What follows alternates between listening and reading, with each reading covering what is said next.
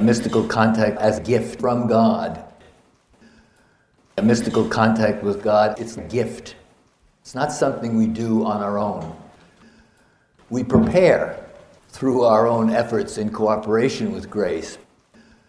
But the mystical contact itself is very much a gift. It's not self-help.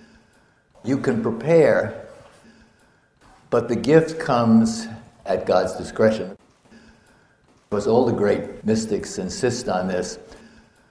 There's a famous text in the tradition that's used over and over again by mystical authors.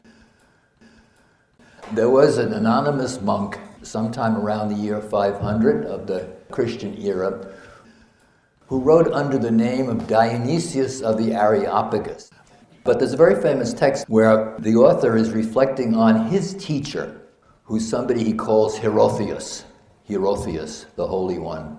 He talks about Hierotheus learning from God, not by his own efforts, but by undergoing or being subject to divine grace.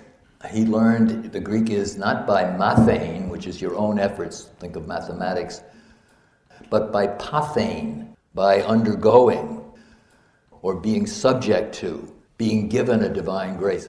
It's not something we do on our own, it's something we receive, it's something we undergo.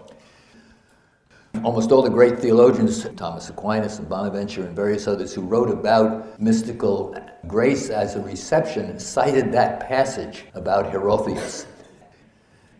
Mystical contact is something that happens to us as individuals, and it sometimes happens within human interchange, either with another person or sometimes with a collective body, or the body of the church, or a worshiping community.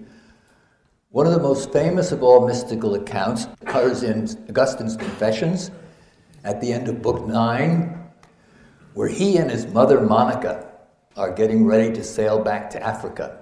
And they begin talking about heaven together.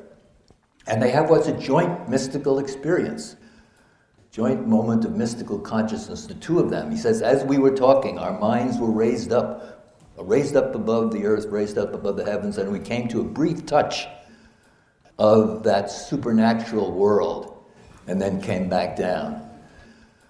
Within the conversation here of mother and son, God gives the gift of some kind of more direct contact with him. It's very typical of other aspects of the tradition as well. Teresa of Avila, in her life, once talks about having a conversation with one of her confessors and says pretty much the same thing.